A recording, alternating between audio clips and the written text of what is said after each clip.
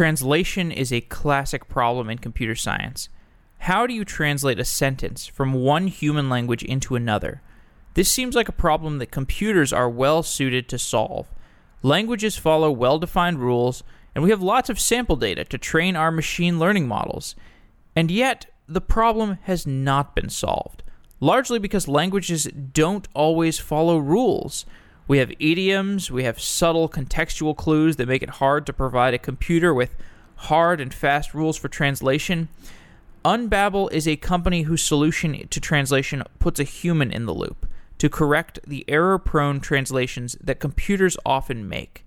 In this episode, Vasco Pedro joins the show to explain Unbabel's machine learning-driven approach to translation, its technology stack, and the business applications for translation. And also, so a lot of interesting nuggets about how human language works and why it makes a lot of sense to put a human in the loop. And also, how do you allocate tasks to those humans in the loop?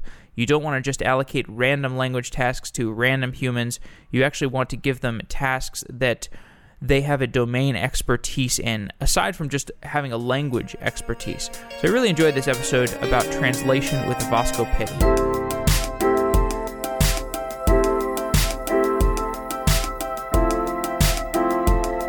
Vasco Pedro is the CEO of Unbabel. Vasco, welcome to Software Engineering Daily. Thank you very much. It's a pleasure to be here. The problem of translating between human languages is something that computer scientists have worked on for a long time.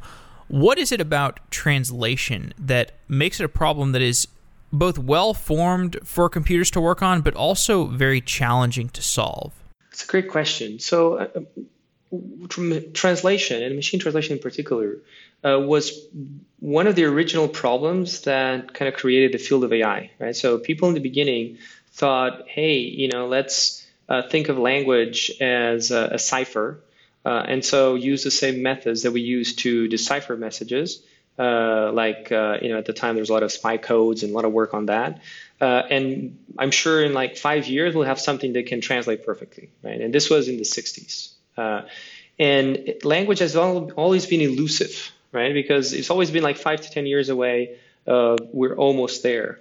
And I think that the main reason is because language is probably the most obvious expression of our intelligence. It's something that it really uses a lot of our brain capacity. It enables us to express everything from classification to abstraction to reasoning. It can be meta. You have nuance. You have comedy and a lot of other aspects. And so it just makes it really hard to decode in a way that you can then do an efficient machine translation. And so there's been a lot of work since then. I mean, in the 90s, there was a breakthrough with statistical models. Recently, in the last 3 years, there was another breakthrough with neural models. And every time we think, oh, now we get it, right? But we're so adept as humans of detecting flaws in language because we interact with it so much that it's very easy for machine translation to fail and very hard to get all the cultural nuances, references correct. Unbabel is building a multilingual understanding between companies and their customers.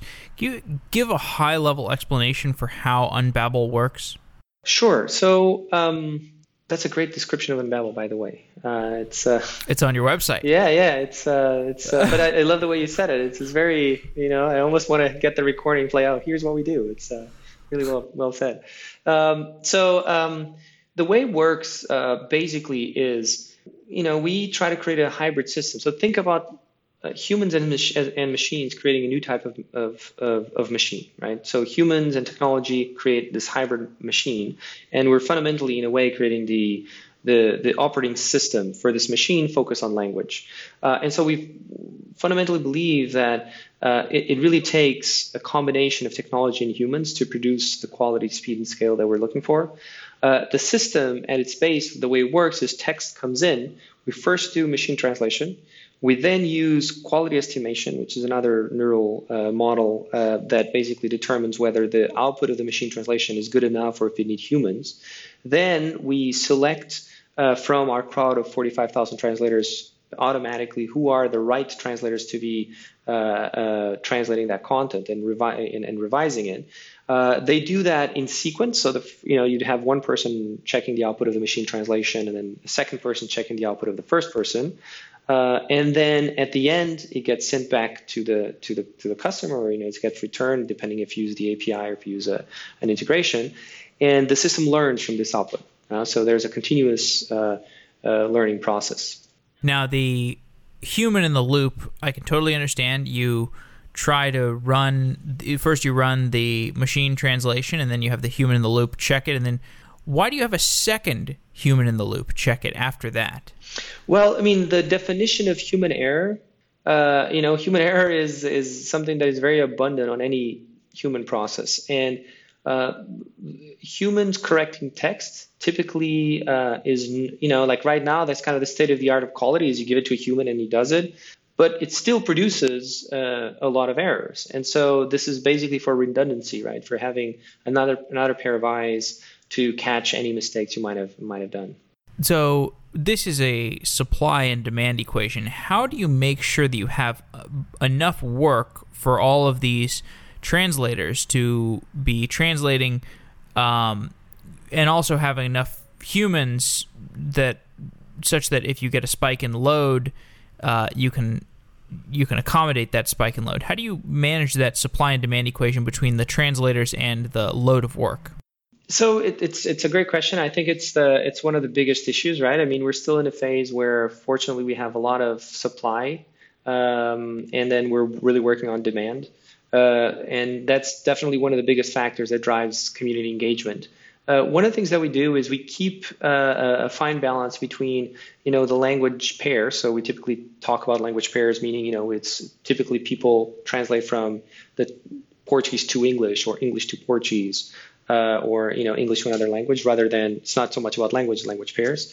But we keep each language pair open for new translators only if we have enough volume that requires more people, right? So whenever there's increasing volume, we kind of open the language pair again, and then as we have enough people, we kind of now we're not taking more people. Initially, we actually let everybody in, and that created some frustration in the community because then that created a scarcity of tasks, and in the end, that creates unsatisfaction. And so we found that it's really about high curated individuals that then have enough tasks that they think their time is valuable being spent at Babel. I find this language pairs question interesting. Why do you model things as, like translation from Spanish to English or Italian to French? Is it too hard to make like a universal substrate that all of the languages would translate to, and then you can translate from there to any language?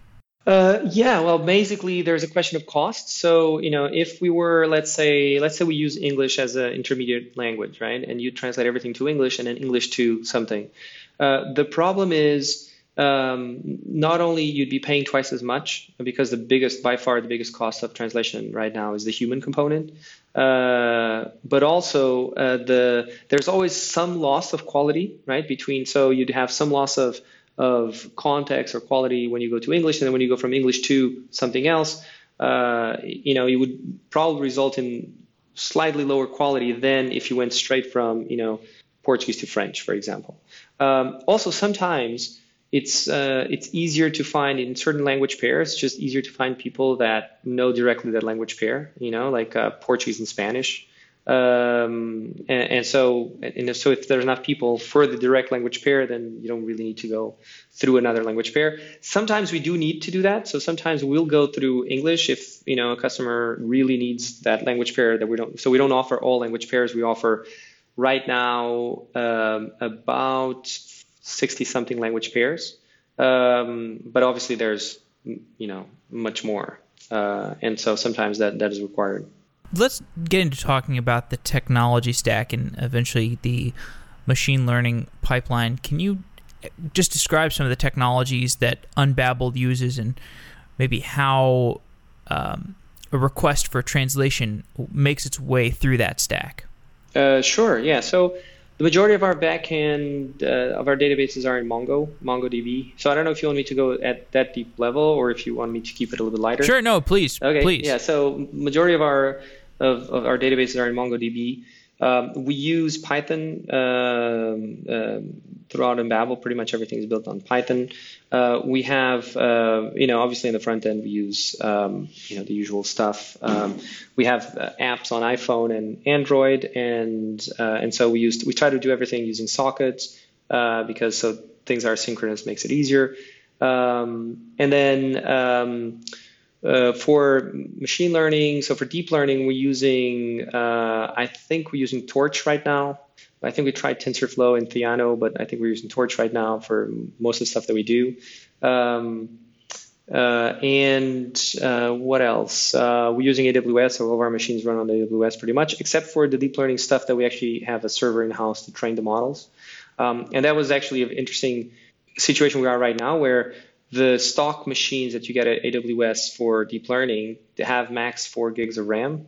But a lot of the models that we train are bigger than that. So we actually needed to get like a big machine that would have like each graphic card has 12 gigs of RAM. But I think next year we're going to start seeing suitable machines in the cloud for a value that would make sense again to use cloud machines. Right now it's a much better deal to buy your own, and train your models there. So a translation, the way it works is, so typically most of our customers, they send text through some integration. Let's say our most known integration right now, so is on the area of customer service.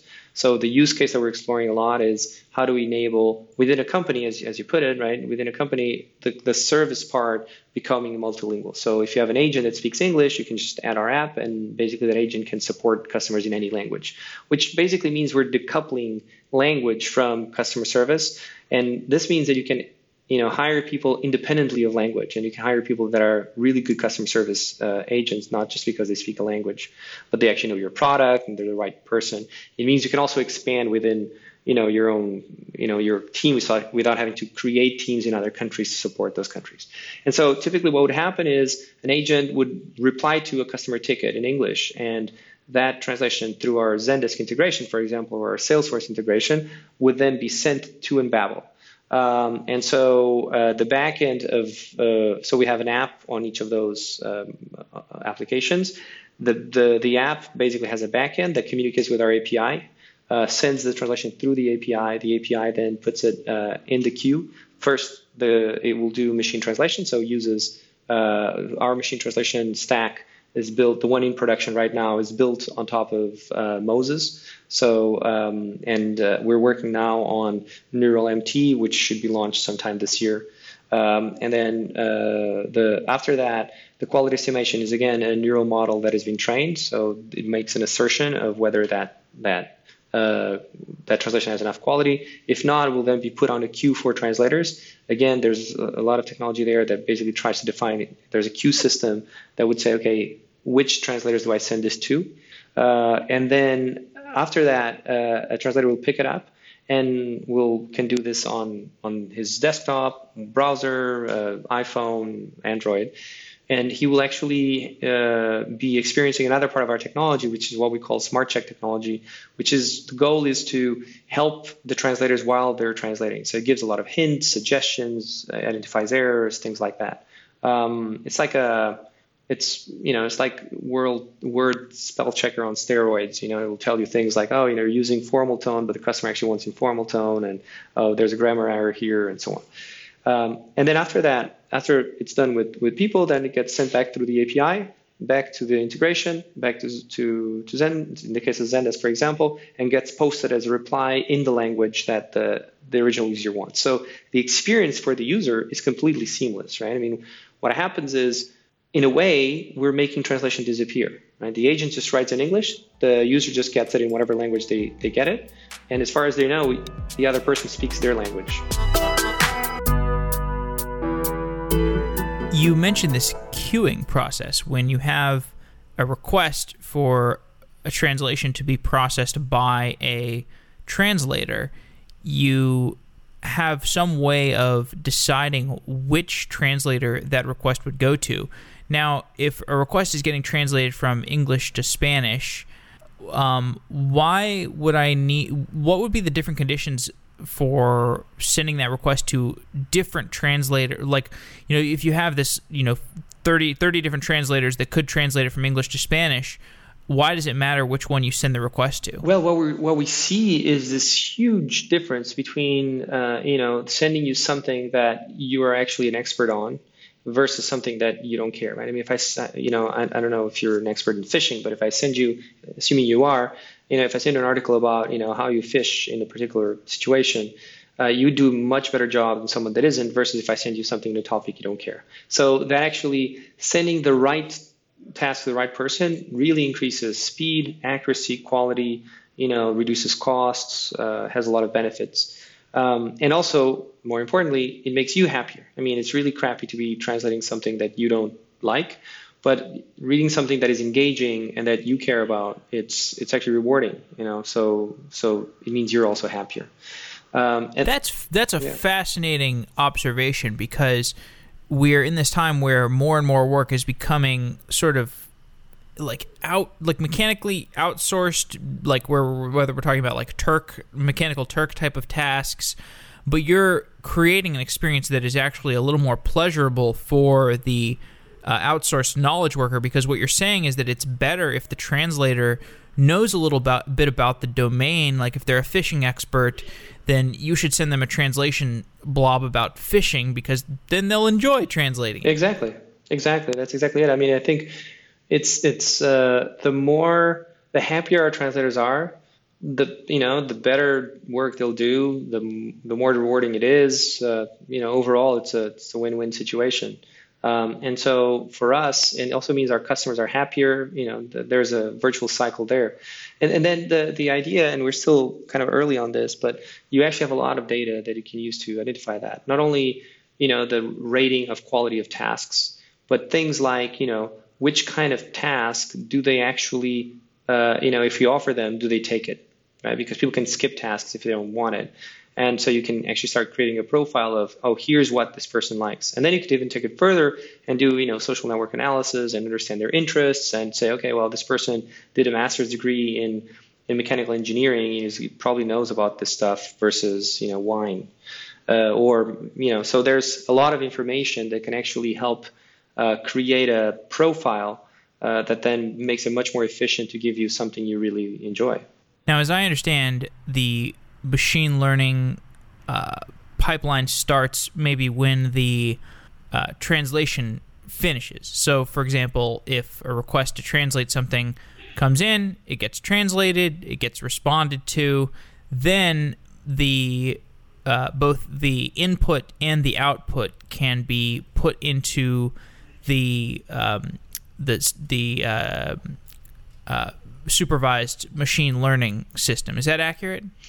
It is. I mean, machine learning, there's the learning part and there's the application of the machine learning, right? And so the application of the machine learning happens from the beginning, right? So when you're doing machine translation, you're actually using machine learning.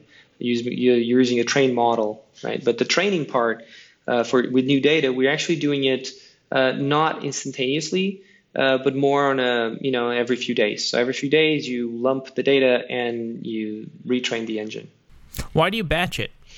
Well, because there's not a lot of efficient models right now that enable you to do online learning for machine learning. So there's a model out of Stanford, the Lilt guys that they call interactive MT, but also because we didn't see a lot of benefit. So we also have other stuff in there like translation memories and things like that. So that translation memories, for example, capture the very repetitive thing. So where it would help is, okay, I've used this sentence, I translate it, and then I get another sentence exactly like it, right? So I already know. That gets covered by simple technologies or simpler technologies like translation memories. The machine learning component is really the really big benefits you have is you have a statistically significant chunk of new data, and that's going to change the engine. I did a show a while ago about something called the pancake stack, which is, I mean, we got kind of off topic in that episode, but that was just it was supposed to ostensibly be about online machine learning and getting these streaming workflows going, which turns out to be incredibly complicated. I don't know if you've heard of Pipeline IO, but I don't know if you're interested in it. Right, okay. So yeah, that was the guy who I was talking to, Chris Fregley.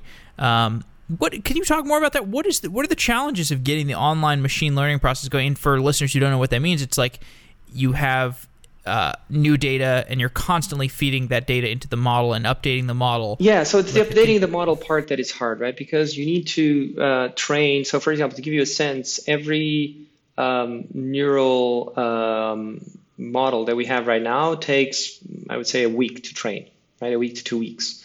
So the hard part is when you, in statistical models, you're basically calculating weight distributions, right? And so when you add new data, you need to figure out how that impacts the whole model. And that typically is done with retraining the model. But if you retrain from scratch, it's going to take you a few days. So you need to figure out a way that you can kind of add the new data and estimate the new weights in a really, really efficient way.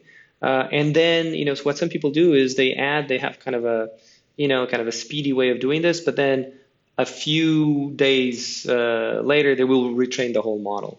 Help me understand why people choose different machine learning frameworks. And maybe this is sounds like a naive question. You're using Torch. TensorFlow has all the popularity and attention right now. You mentioned Theano. How do these different machine learning frameworks differ? And does it even matter today which one you choose? Yeah, not really. I mean, for us, I think initially was, a lot of times the way this happens is the person that starts working with is very comfortable with one of them. And so it just speeds up the process of doing it.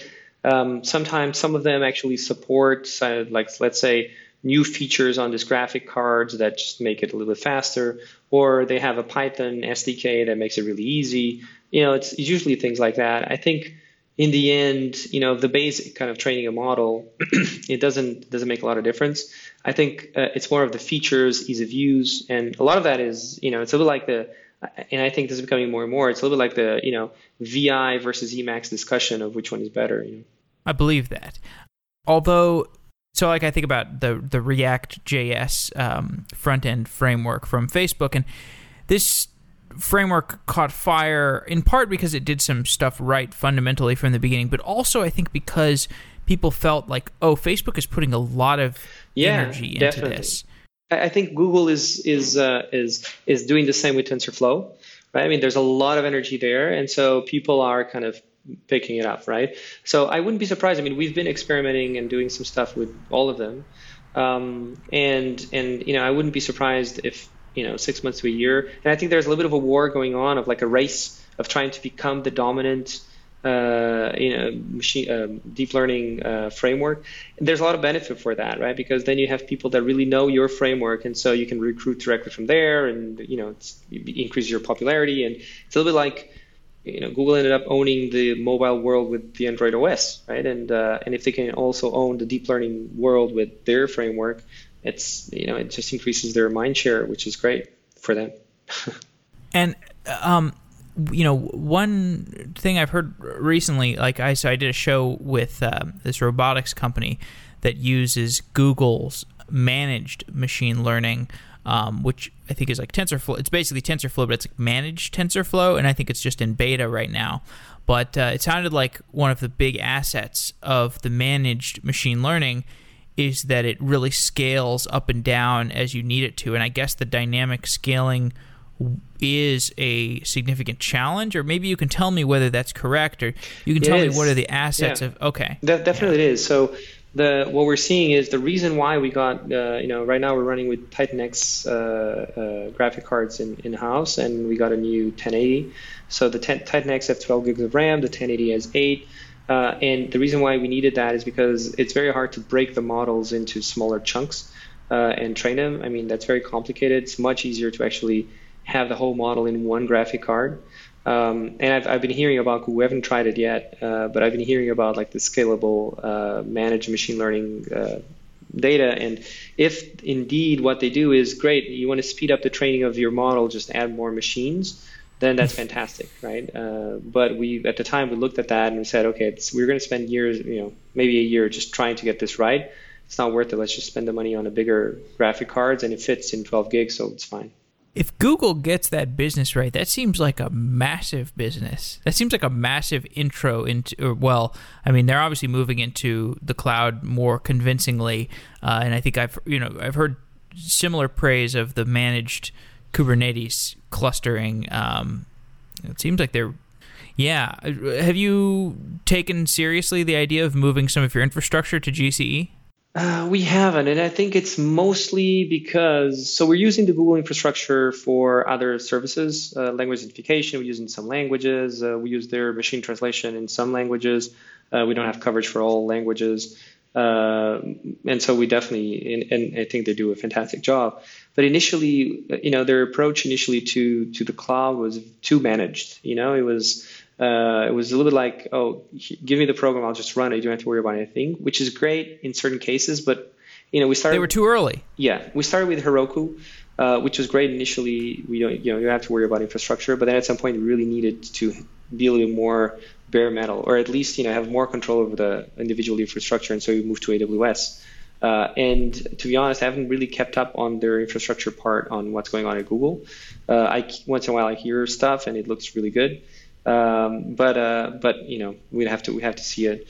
There's also a little bit of once you have a method that kind of works for you, it's changing it takes a little bit more. It's always harder, right? And I think of course, right. And our A team now is super happy with the machine here, right? They're like, oh, this is great. They were actually talking about trying. There's also IBM also has a cloud that they're launching for the same purpose, and so we're always trying new things. But it's kind of, you have something that it's easy. You don't want to waste more time figuring out how to change. This is good for now, and you just keep doing it, right? You just keep going because it speeds up your development process. I think if they do figure that out, like really manage scalable machine learning cloud, I think that's a huge business. There's a lot of there's a few companies at least developing hardware specifically for machine learning, new processors. I think we're seeing a lot of changes. I would, in the next couple of years, I think we're going to see a lot of very exciting new things out there. Because right now, especially this last year, when it comes to hardware and infrastructure for deep learning, it's still very much in the early days. Yeah, I certainly like the TCU comes to mind.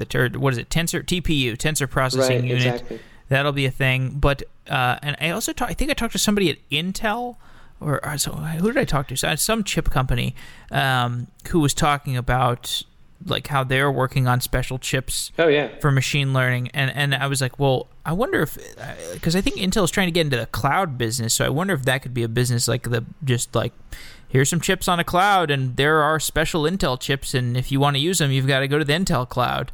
Could be. I mean, I've been talking also with some startups. Cerebra is one of the startups that they're developing this really exciting hardware for machine learning, which the promise is tremendous. They're still early, they're still testing in beta, but it's really like an order of magnitude faster than what we're seeing right now. Now, so we were talking about the GCE services and how they're kind of moving up market and down market at the same time in terms of like the abstraction level. So the down market would be like the Kubernetes stuff, but the up market is how they are, they've got these services like you can just give it an image and it'll classify the image as an API request, or you give it a blob of text and it'll translate the text as an API request. So the translation, I imagine Google Translate is pretty good, but they don't have the robust pipeline of the human editing. So do you? And I think you mentioned you don't have every language yet. Sometimes you might kick it to Google Translate. Can you use Google Translate basically to bootstrap some of your language models, because you can, instead of just using the Unbabel model for the initial translation, you could just kick it to Google Translate and then send it to the human in the loop, and then use the result to update your personal model. Well, I mean, technically, sure, but we don't. So, I mean, Google is very, and correctly so, owns their models, and you can't use the output of their model to train another model because you're creating competition. And so we don't. That's illegal. Yeah. You can't do that. I mean, not legally, at least. And so we don't do it. We train our models based on publicly available data, and then once we launch them, then we start increasing them with our own data. I see. Okay. I've got some kind of broader questions about translation because it's such an interesting topic. Thank you. Yeah, I think so too. So how does translating? Because I mean, most of the shows that I've done about anything relating to translation is how do you translate one programming language to another language? How does translating between human languages compare to translating between programming languages? Well, it's incredibly more complex, right? Because programming languages have a defined grammar, and there's really no exceptions. And human languages are incredibly rich with exceptions and inventiveness and new words, and so there's no algorithmic way of doing it. That's why you need probabilistic methods, and you need machine learning and so on. And in fact, we don't even really understand what is the process that's going on inside someone's head when they're translating, right? And that's one of the issues, is that the way that I think about it is right now we're still in this pre-industrial revolution stage in translation where it's really a craft, and you have a lot of people and you're saying, hey, translate this, and you give a translation to someone.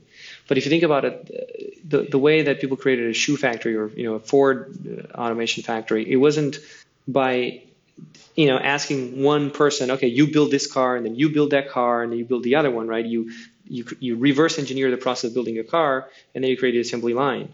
And we're trying to, in a way, do that to translation. We're trying to reverse engineer what's going on inside someone's brain to understand what's the process of translation, so that we understand which parts are really suitable for AI and which parts are really not suitable for AI and they really require humans.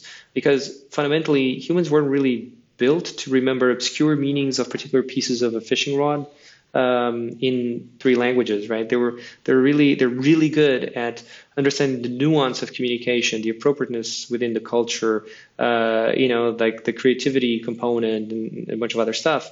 And machines are really good at computation, right? And so that's actually one of the fundamental issues with translation, is that it's not just a classification task like speech recognition or image recognition.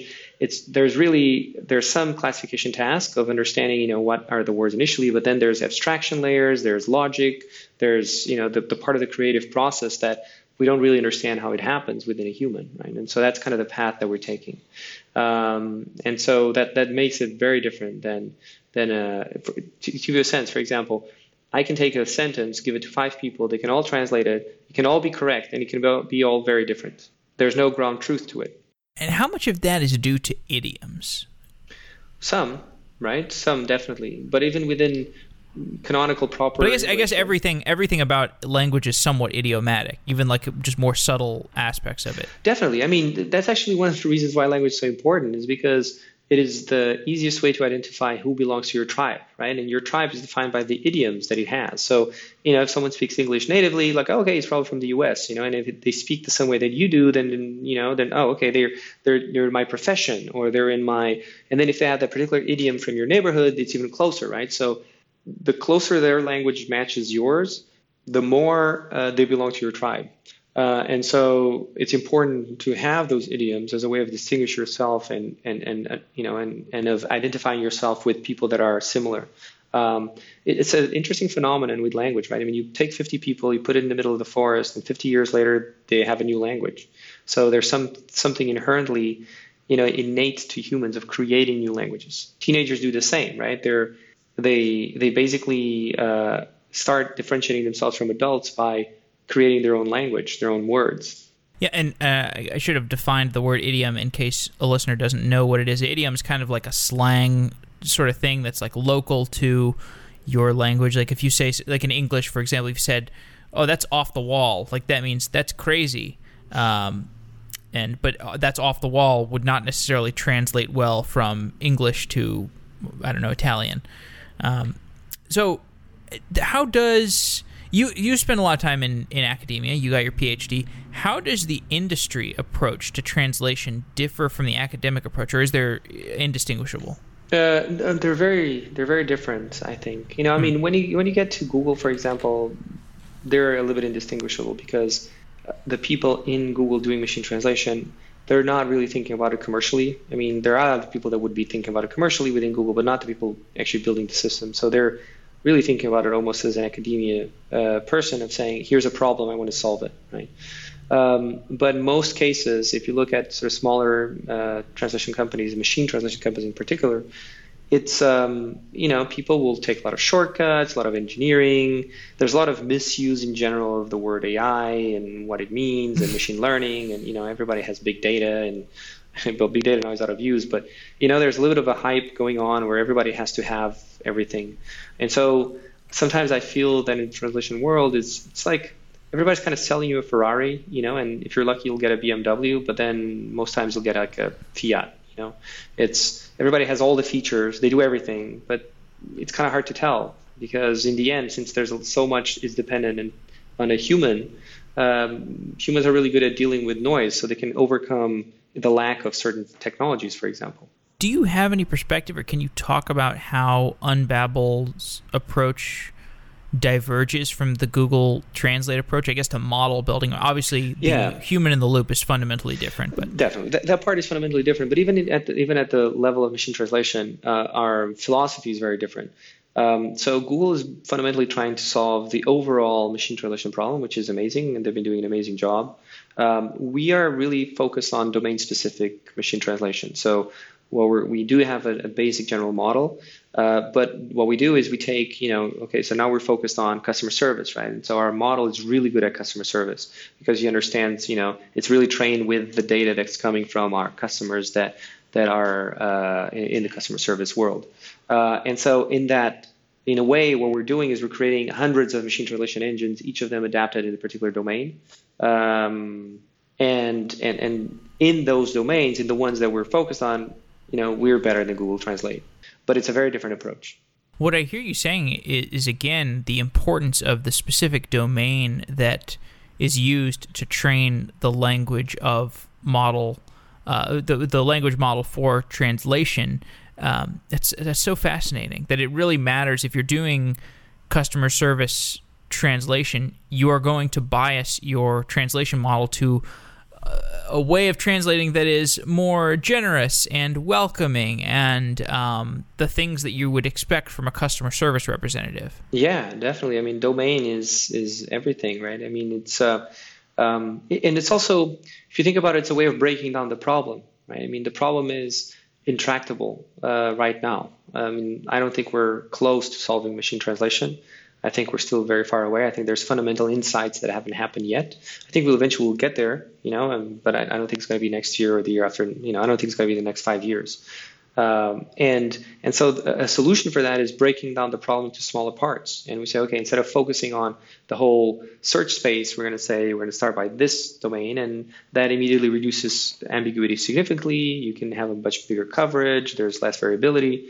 All of those helps. So, I mean, the idea that machine translation with domain adaptation is better than general machine translation, that's been around for a long time. It's kind of a well-known fact, right? It's a more reasonable approach if you don't have billions of dollars and infinite resources.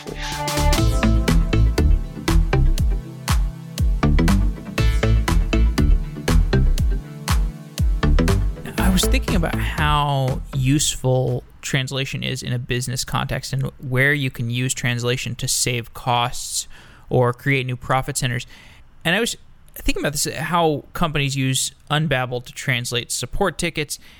And I can see this as being useful either to translate tickets into a language where someone in a lower income country can read. Like if you have an English support ticket, but you want to translate it to some language of a lower income country, then you can lower the cost of servicing that support ticket. Or you could have the language translated from somewhere that is not English to English, and then you could have very sophisticated support tickets that need to be read by English-speaking engineers rather than hiring the rare engineer that actually speaks that language. And I think there's just so many opportunities for how translation can be used to lower the cost of doing business. Can you elaborate on that? What are some of the great opportunities for companies to use translation to create profit centers or reduce costs? There's a lot of different use cases, right? I mean, language is so ubiquitous into a company. I mean, think about what would the world GDP be if there were no language barriers?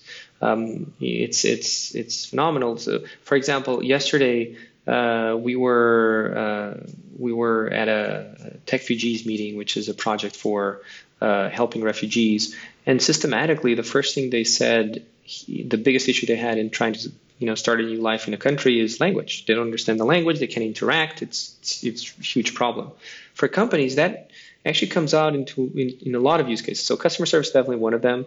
75% of the world doesn't speak English. I know sometimes it seems ridiculous, but it's true. And especially the next 3 to 4 billion people that are coming online won't speak English. They're from developing countries.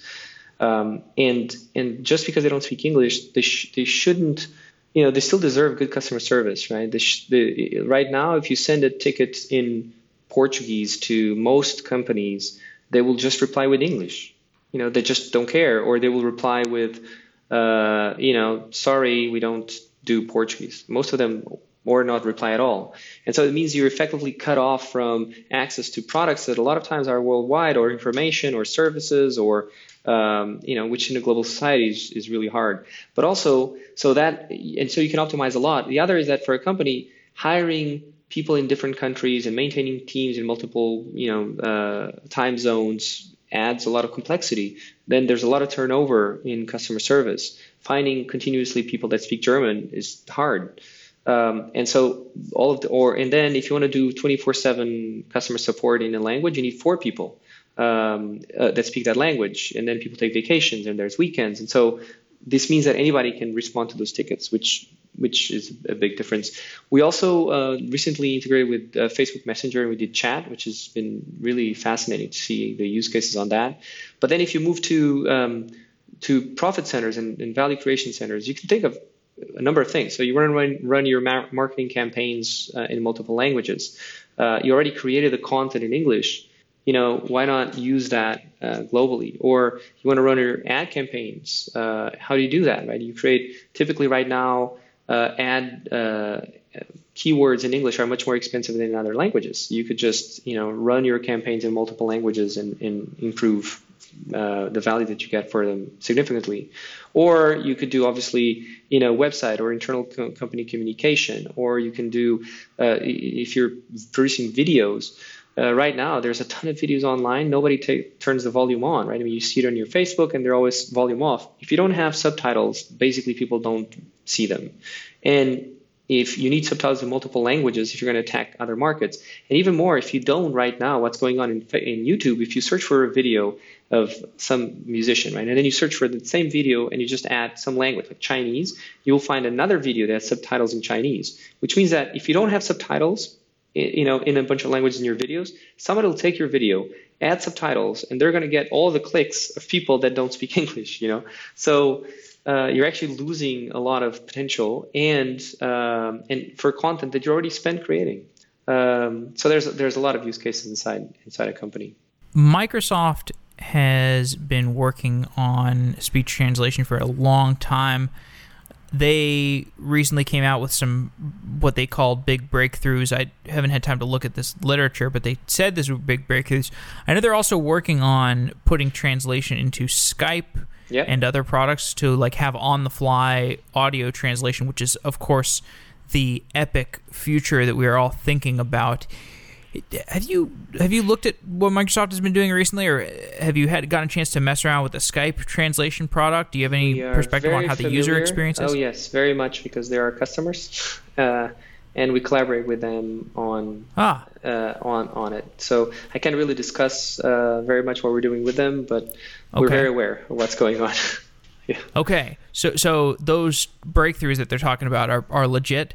Yeah, there's been an incredible advance in speech recognition, right? Deep learning had a huge impact because... It's deep learning, right? Yeah, exactly. That was one of the areas. So first was image recognition and speech recognition, because fundamentally speech recognition is a classification problem and of a continuous input, which is perfect for deep learning, right? And so that had a significant impact. The translation part is still the hard part. What kind of lever is deep learning giving us for these problems that are ultimately classification problems for which we have lots of data for? Because like the classic estimation for this type of growth is exponential growth based on Moore's law, but to me it seems like we've become almost decoupled from the ideas of Moore's law, because this is totally distributed computation. We're not talking about a specific processor. It seems like the growth is directly related to how much data we have and how fast we can pipe that data into our machines. Do you have a handle on how fast these kinds of fields are moving? A little bit, so I think that we haven't seen it plateau yet. I think we're going to have 2 or 3 more years of just pure continuous advance on the stuff that's coming out with deep learning. I think a lot of the work now is on like attention models within deep learnings, which is trying to figure out, how do you actually help within a deep learning model, how to make it more efficient, how to understand which parts is using more than others, so making less like a black box. The other is really on the amount of abstraction layers inside, right? So if you think about it, a deep learning model right now requires 100 more or 1,000,000 times more data than a baby needs to get to a result that is much less efficient, right? So clearly, it's not just about the data; it's really a lot about the structures that we're using for neural nets that aren't really nearly as efficient or as big as a human, right? And so they don't. Well, have... although go ahead for the baby example, though, a baby is taking in sensory input from 5 different axes, yep. And a machine if you're doing just text translation, that's a single axis of learning. That's true. But even with children that have experiments where they're sense deprived, like deaf and deaf is harder, but like blind kids and kids with disabilities, the learning rates are much higher, right? So I think the structure of our brain is still much more complex than what we have right now. So I think data will take us a little bit further, and it really depends on the task. So some tasks, like I said, classification tasks, I think we're getting really good at it. I think the part that we haven't quite figured out, for example, so simple things like in translation, how do we use glossaries within neural nets? So you have words that you say, okay, I know that this word, I want it to be translated this way, and no one's figured a good way of building that in within training the model. How do I, it's a lot of one specific things. The other is there's a point in which more data doesn't help you, right? So right now there's already a lot of translation data. I mean, more translation data that you should ever need to be able to learn. If you had, I think that's really what's missing, the right structure, abstraction, something that we don't understand what it is yet. But so I don't think that it will take us exponentially to the point where it's solved. I think it will continue to improve, and then it will plateau at some point unless, the insights keep happening. At the same time, there are around the world hundreds of people working on this. And more importantly, which I think is fascinating with deep learning, is that it's actually simpler, right? So it used to be that, a lot of the stuff you did during a PhD, if you did work on machine learning, was thinking about features and feature creation. And now with deep learning, a lot of that has been basically, the neural net actually creates the features by themselves. The side effect of this, instead of needing someone that has years of practice and maybe a team to create a model, you can now have a PhD student in a month create a significantly usable model for a real world problem, which we already had here, right? So, which means that, there's going to be way more people working on these problems, which means that, the likelihood of having insights is bigger and bigger. Yeah. I think in a way, deep learning does bring also a little bit of a democratization of AI, which I think is really important. Right. Okay. Last question. I think you're, 32 or so? You're about my age, I think, or 33? I'm 40. Older? Thank you. Yeah. You're 40. Okay. Yeah. Wow. Okay. You got some old pictures on your material. Or maybe you just look remarkably young. But people usually tell me that I look young, but thank you. Okay. Do you think that in our lifetime we will have the device that we can just put in our ear that will translate anything anybody says to us? Yeah, I think so. I mean, I'm planning to live forever anyway, so yeah, by definition we will. Okay. All right. So 20, 30 years? Yeah, like the estimation, the best people's estimation is that singularity will happen in 25 years. I think it won't happen before then. I think that's kind of the breakthrough that we need to actually have something really translate is almost at the level of singularity. Right. I think you need to have experience in the world to really be able to really translate something and understand the cultural nuances, and understand what's the best way to say it to this audience and so on. And I think we're talking about 20 years to get to that point, to especially with a device that anybody can speak, and you understand there's multiple speakers, and you can distinguish between background noise, and because speech recognition, it works really well if you have like a close set mic in one person. Right now it's really, really amazing, but if you have it in a microphone in an open room with 5 people talking, forget it, right? It goes crazy. Okay, Vasco, this was a great conversation. I want to thank you for coming on Software Engineering Daily. Thank you very much. It was a pleasure.